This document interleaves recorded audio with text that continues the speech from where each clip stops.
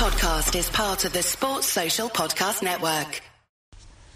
Hello, welcome to the Snooker Scene podcast with me, Dave Hendon. Now, this week I caught up with Mark King. We had a chat in Belfast, of course, the scene last year of his great triumph in the Northern Ireland Open. Mark's been a professional since 1991. He's one of the circuit's great characters. I really enjoyed my chat with him, and I hope you do too.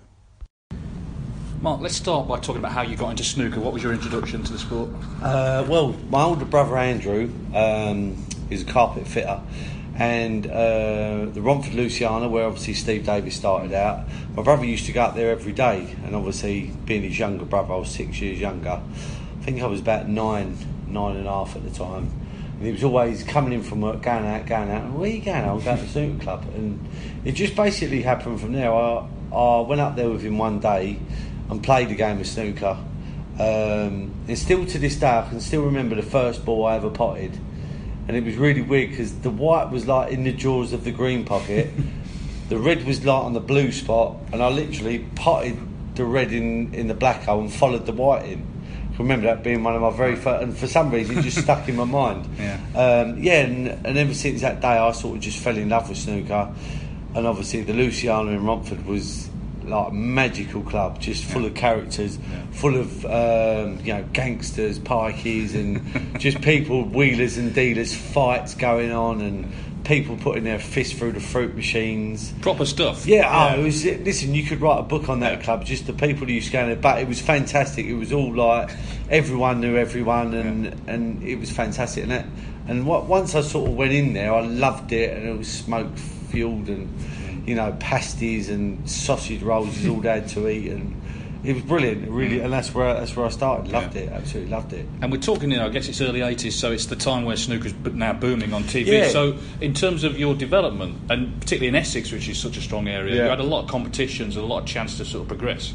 Yeah, I mean, obviously when I started playing was in '84. Davis was obviously still at the top, and he came into the Luciana a couple of times, and I sort of managed to watch. Obviously didn't play him at that stage because I was only very young, just started playing. But the snooker in them days was unbelievable. Jimmy obviously was up there with Higgins and that sort of stuff. And I can't even remember. What was the question again? I was just saying about how the sort of thriving scene meant that you had a lot of competitions to play. Sorry. And I can remember sort of most weekends I'd watch obviously the finals on the TV with my dad, and most of the time it was Higgins and Davis. And I used to love Higgins. I used to love watching him play, and I always wanted Higgins to win, but obviously Davis was the business, and he was world number one, and most of the time he got the better of Alex. But great memories of seeing Jimmy on the TV.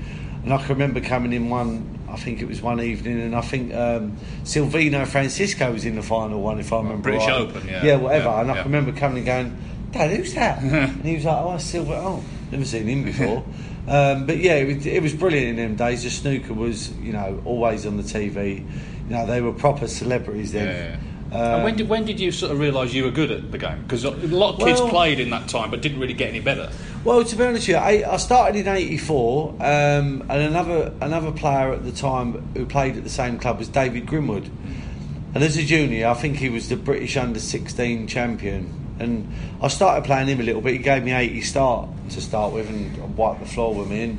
And it happened within sort of a year and a bit, I was playing him levels. But the reason why I progressed so quickly was because I spent every waking hour in that club. And even though I didn't really have any money, I used to just sponge games. You'd have the same, 10 people who used to come in the club over 7 days and play on their own. And I got to know these people, so then when they come in and say, oh, do you want a game? And I basically used to sponge games all day, and obviously my mum and dad used to give me a couple of quid for the day. But literally I was paying people all day, every day. And when the lights were off, I was still sort of playing on the tables, even though you weren't allowed. I was still playing with the lights off, and that's how I really progressed. And I think when I got to I got to a quarter-finals of an under-16s tournament in Hastings, and Rod Lawler beat me. I think it was a semi-final. Rod Lawler beat me in the semi-finals, and that was the first time my dad said, oh, do you know what, you're actually pretty good at this. We was always going to like Prestatyn, Breen Sands, Hemsby. He had like 5 or 6 tournaments throughout the year, which was the pro circuit then, where they got their pro ticket, and obviously the under-16s, under-14 tournaments and that sort of stuff. And in 1986 I won the UK under-14 for the first time, and I won that 3 years on the trot, 86, 87 and 88. And really from then on I just always knew I was going to be a professional, however it was going to be. And that's how it really started. And I've always loved playing.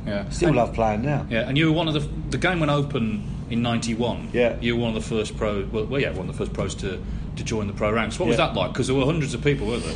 Yeah. Well, you had like Bolton. You had Bolton, Sheffield, and I think it was Aldershot. And I can remember spending my first, I think it was a month at Bolton. And after my first year, I think there was 9 tournaments. I qualified for the last 64 of 2 out of the 9, and after the first season I finished 209 in that ranking. But I mean it was you could pay to be a professional, and that's how I obviously turned pro. But it's just pretty much like the same as it is now, with going to all the tournaments. All the pros were at one, playing in one club and that sort of stuff. But the difference now is like if you're on the tour now, you could play Ronnie O'Sullivan first round. Back then, you didn't see the top players in all those places. That's right. Yeah. So, did you feel like a pro, or I don't know really. I can't really remember. I can remember just thinking, I've turned pro. This is what I'm going to do. And you're right. And I remember I won however many matches to get to the last, whatever it was. I played 2 or 3 rounds in each one, qualified for 2, and even then I had to win one more match at Stoke-on-Trent to play a seeded player in the last 6. I think the first one I was supposed to play was Peter Francisco, but I lost the round before to Stephen Murphy at Stoke-on-Trent. So there was a couple of them. But you was nowhere near the top players, and you had to win, 7 or 8 rounds to get to people like Hendry and Davis in them days. You know what I mean? I think it was better though, because no disrespect to the lower ranked pros, but I really think that if the lower ranked pros started in round 1 and then you had it like the staggered tiered system, 16 was at a venue, 17 to 32 were round behind, blah blah blah. I really think that the first year pros would stand a better chance of doing better and improving, playing their own sort of standard to start with, and then going through to the bigger players. I really do think it's better for them. Do you remember your first TV appearance and the sort of song around that? First TV appearance was The Crucible. Okay. Right, so you would do, 1994, Darren Morgan, 4-1 up, lost 10-5. But I can remember the cameraman. Obviously, at the time he was zooming in, and I was going, "What are you doing?" But obviously that was how they did it. Keep still, will ya? You know what I mean? Moaning at the cameraman. But obviously at that time it was my first time on TV. Didn't really know what was happening. But I had a fantastic time. And I can remember Jimmy coming up to me, and I'd never met Jimmy before, and he was so welcoming. You know what I mean? He's the same now. He's different class. And he remember him saying to me, go and enjoy it, blah, blah, blah, and made you feel really comfortable. And Parrott was another one when I was growing up. When we used to go to Prestatyn and places like that, myself and Ronnie, he never really stood away from the youngsters. He was always sitting in the bar with his wife and his little uns, and, just really very open to everyone, speaking to him, and not really, not saying he was up his own. He was a nice fella, and he was really down to earth and made you feel welcome. And another player that was nice, with Parrott and Jimmy. So you got to the Crucible. Did you feel then, because that's a big step playing there, it's like the Holy Grail, isn't it? Did you think then actually this is a major step forward? Although you didn't win the match, you'd played there, it was something to build on. No, I don't think I did. I just think I played there, and I enjoyed it, and sort of like rabbits in the headlights, I suppose. But it was just on to the next one. It was on to the next year and try and improve my ranking and that sort of stuff. I think I went from 209 to the first season, mind you, 94, and I was a pro 3 years then. I think I sort of gradually every year I moved up a few places, 70 places, then it was 10 places. But obviously, I think at that time there was 9 or 10 tournaments then. And then obviously the tournaments gradually sort of fizzled out, and we ended up with 6 obviously. But now obviously it's brilliant now with 20 odd tournaments a year. no one can complain now. It's fantastic. Around this time, you were practicing with Steve, were you, Steve Davis? I started practicing with Steve, I think, oh my God, I think I was in my early 20s. I think it was when, can you remember the year when sort of Davis came to the end of his dominance and then Hendry sort of took over? Yeah, so sort of early 90s. Yeah, early 90s. I started practicing with Davis in the match room, and honestly, the knowledge and experience that he gave to me, you know, for nothing, was priceless, and still hold it, you know, close to my heart now, sort of thing. Great person, great player, and you know, he didn't need to play me. But I think because the game was moving on to sort of like more attacking, where I was sort of just a bit of a potter, I think he sort of needed that to, because how the game was going, he sort of it doesn't say he needed me, but the way I played suited him to how he played, so he could sort of get more of a gist on the game going forward, that sort of stuff. But yeah, Price practiced games with him, you know, knowledge and safety battles, and we used to play best of 7, best of 9 for the lunch, and oh my God, it was like blood. It was literally like, and remember I didn't win very often, but a couple of times I won like 5-4 on the pink. You know, I don't think he spoke to me all afternoon after that. But yeah, great times, absolutely fantastic times. And always remember his dad sitting in the corner with his big cigar and his bottle of Budweiser, sitting there chilling out all day, bless him. Yeah, great times, great times.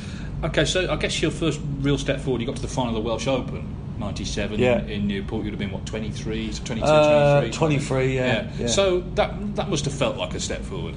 Yeah, massively. I think I remember I played Steve the first round at the Welsh, and I beat him 5-4 in the black, and I should have lost. And then I played Michael Judge after that, Tony Chappell, Fergal, and then I was 3 or 4-1 down to Mark Williams in the semi, won 6-5, and then I played Hendry in the final, and it was just like a whipping. It was a complete and utter whipping, and like. But he was so used to finals, wasn't he? And it's your first one, so already is an advantage. I mean, to be honest with you, I could have played anyone else, and I'd have had half a chance. Yeah. But playing Stephen in my first final, you know, when he's at his number, I remember breaking off. I left him a long ready, made 140. And then the second frame, he broke off. I played safe. He knocked a long red 104. I just sat in my chair, and at the time you could smoke then. Yeah. Smoked about 10 fags, watching him just make break upon break, and thought, do you know what, if I really want to be, you know, world number one or win events, you know, that's how far behind I was. You know, fantastic player, you know, great player as well, great person. But it obviously helped you get in the top 16, and then a couple of years later you made your Masters debut, which was pretty memorable. You beat Jimmy 6-5, Peter Ebdon 6-5 at the old Conference Centre, which was a pretty forbidding venue. Best Masters venue by far. Yeah, obviously, with it being sort of my local place, and obviously Jimmy's as well, I had about 100 people come, and obviously Jimmy had all the rest, whatever. But yeah, it was an unbelievable atmosphere. I can remember, winning 6-5 on the pink, and it felt like a final. And then I played Peter the next match, and that went on for about 3.5 weeks. I remember us getting pulled off at 5-4 that night to go back to my hotel, and ended up winning 6-5, I think, on a respot.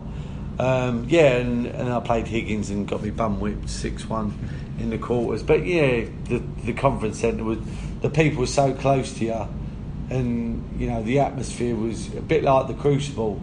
It was so close, and you could hear a pin drop, and it's a shame really, because it was a fantastic venue. Shame it ain't there anymore. But that's what it's about as a pro, isn't it? Like the Crucible, the Conference Centre, because a lot of tournaments, you know, you can be playing maybe table 4 or 5, and people won't necessarily see you, but they're going to see you there. That's like centre stage. Yeah. I mean, the Crucible, the Masters, Conference Centre, them they're just so close to you, and that's why people find it so hard to play it like the Crucible, because it's such a daunting place, and you can play.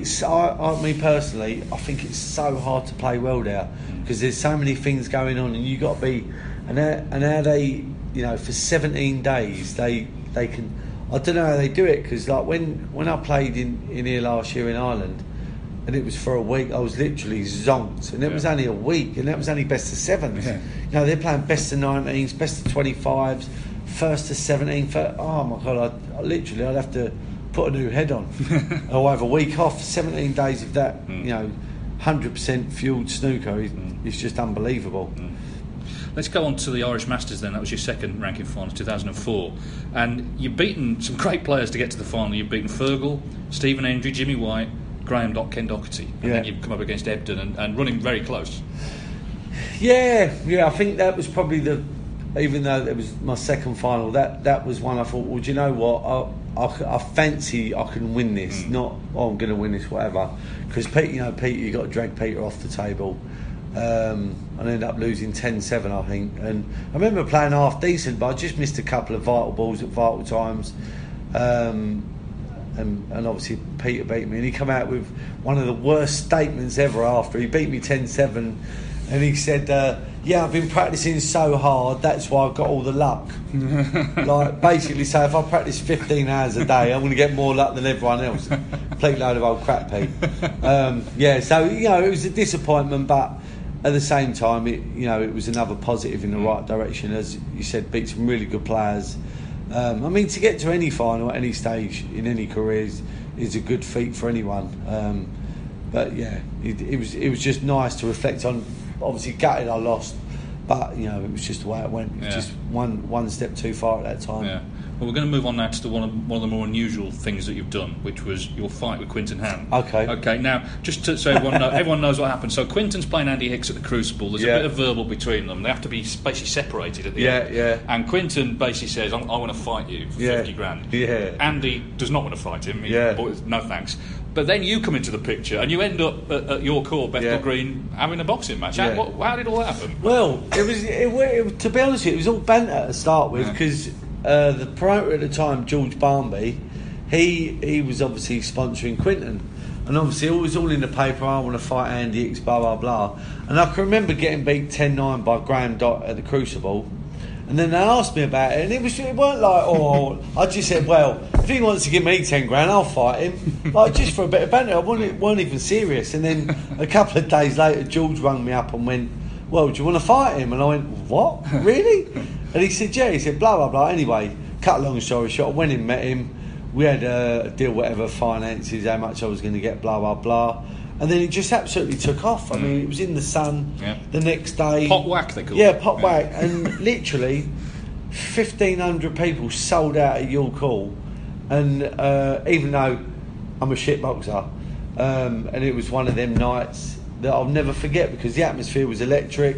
We all thought you'd win, because you can handle yourself. Listen, to be fair, people think I've never boxed in my life ever. And the worst thing about it was, he had 15 fights in Australia, kickboxing, Thai boxing. So obviously he knew what he was doing. Where I thought we was going to go in windmills and all that. Yeah. But I remember coming out and walking out to him slowly, and I remember taking a jab. And as my jab got about, I don't know, half a foot from his face, I remember getting a jab to the nose. And I remember wiping my glove and seeing blood, and then the Hulk come out. I was like, raw! And then within 2 minutes I was so tired, and I literally cuddled him for the next 6 minutes.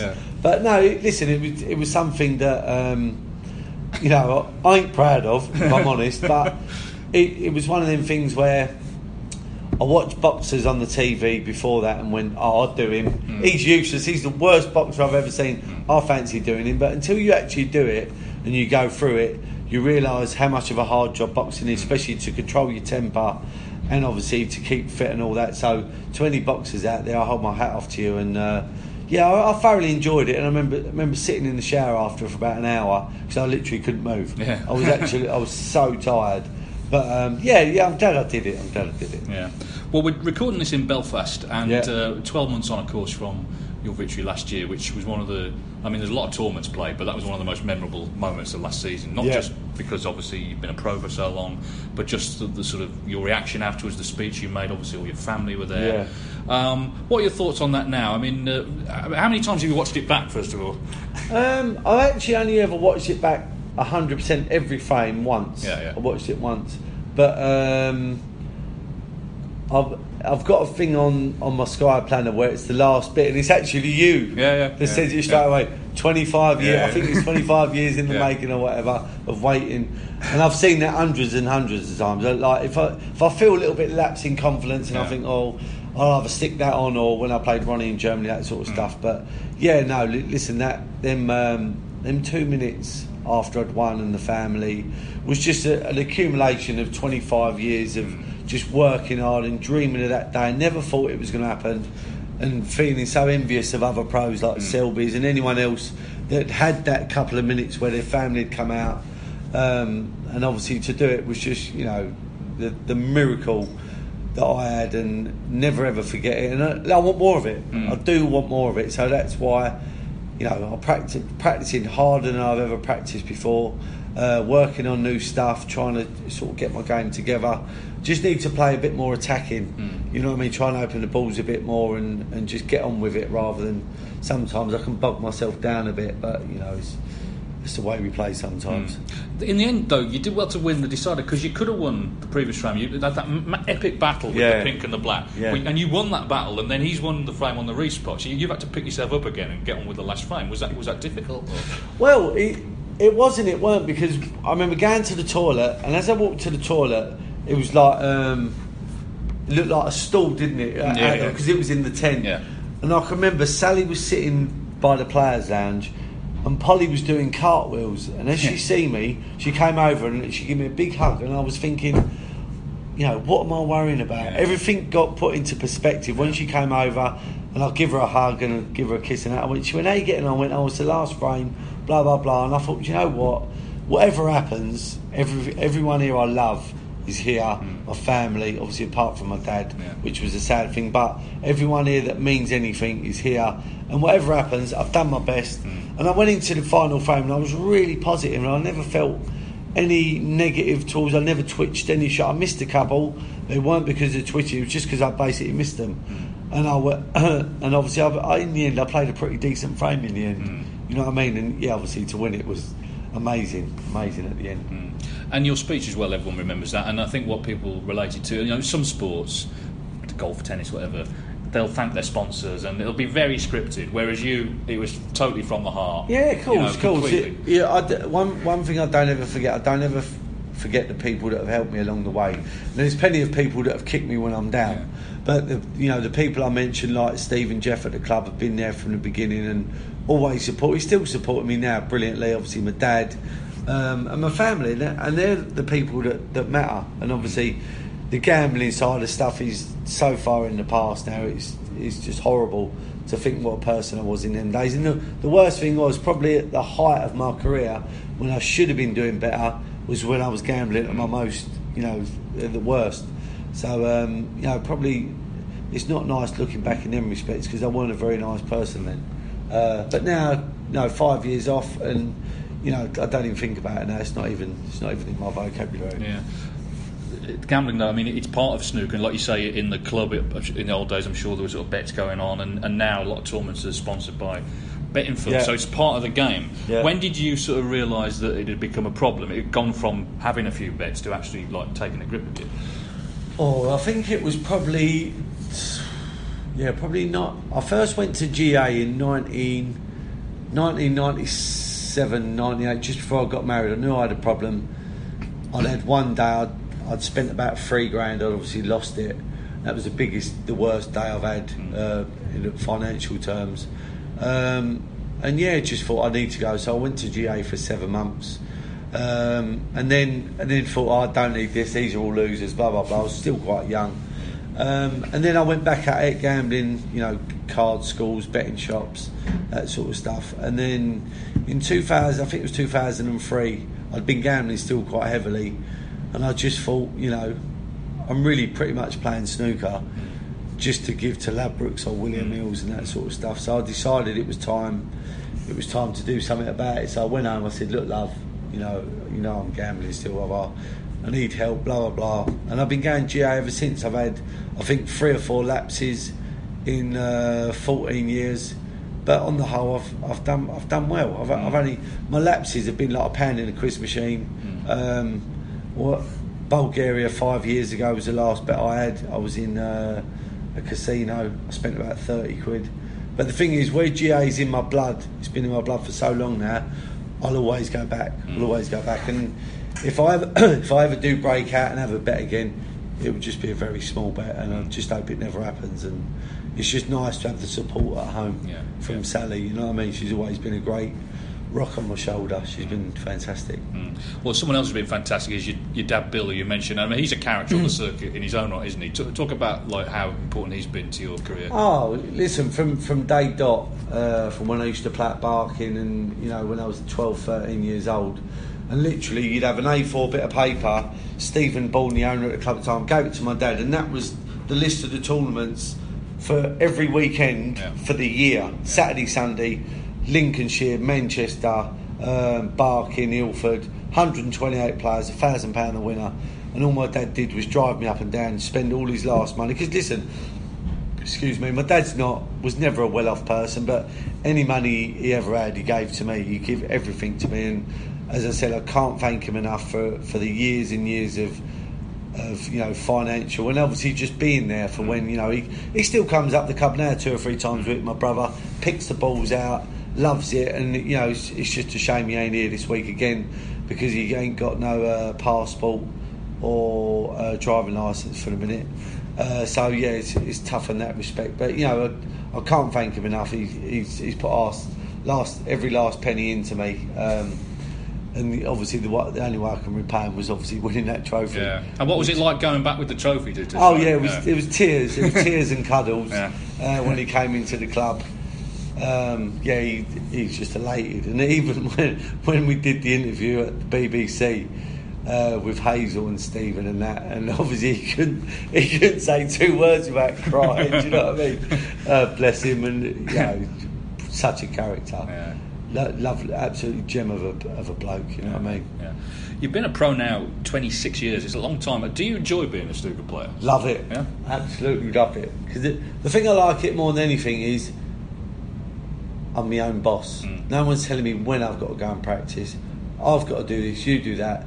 I know I practice harder than I've ever practiced now because I know I've got to put the hours in because I need to be hopefully one step ahead of everyone else. Because listen, the youngsters are playing 10, 12 hours a day, not even blinking, and I'm doing me 5 or 6 hours a day trying to, and that's the only way you can move forward. As I said, I started again in 2015 because obviously all my alignment was wrong. I see Chris Henry, and I've literally for the last 2.5 years I've been working on that. So I'm still moving forward, I'm still learning, I'm still trying to get to, you know, perfection in that respect, doing my routines every day, and I love it. Listen, I don't enjoy the practice as much as I used to, but I love coming to the events. I love the banter, you know, all the other pros, you know, going out for something to eat.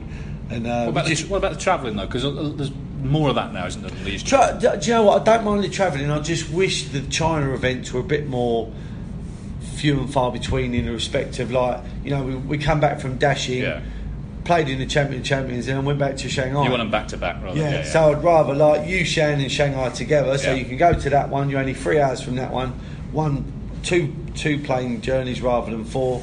That sort of stuff. But you know, we can't grumble. It's one of them things we can't grumble because, you know, we're lucky where we are in now with the tournaments. We had 6 tournaments a few years ago. Barry came in, and ever since it's been fantastic. And you know, well done to him. Do you ever think about the future? I mean, no one can play forever. Do you ever give that any thought? Not really, because listen, I'm 43. I still think I'm 21. I still think and act like I'm one of the new ones on the tour and all that. And age is just a number to me. You know what I mean? I keep pretty fit. I play football a couple of times a week still, and you know, as long as I keep doing half decent, you know, I'm still going to play as long as I keep earning money, because I ain't going to earn money doing anything else. I ain't going to go labouring now at 43, getting me 70, 80 quid a day. I need to keep playing. And listen, I'm still ranked pretty high. And most of the tournament winners nowadays are in their 40s anyway. So, you know, whatever's coming, I'm in for it. Excellent. It's been great to talk to you, and I've got to say it was a great highlight for me last year to see you win that, because I know how much the game means to you. Thanks, Dave. It was just a really great moment. Thanks, Dave. Much appreciated. Thanks for your company, Mark. No problem. Cheers. Sports Social Podcast Network.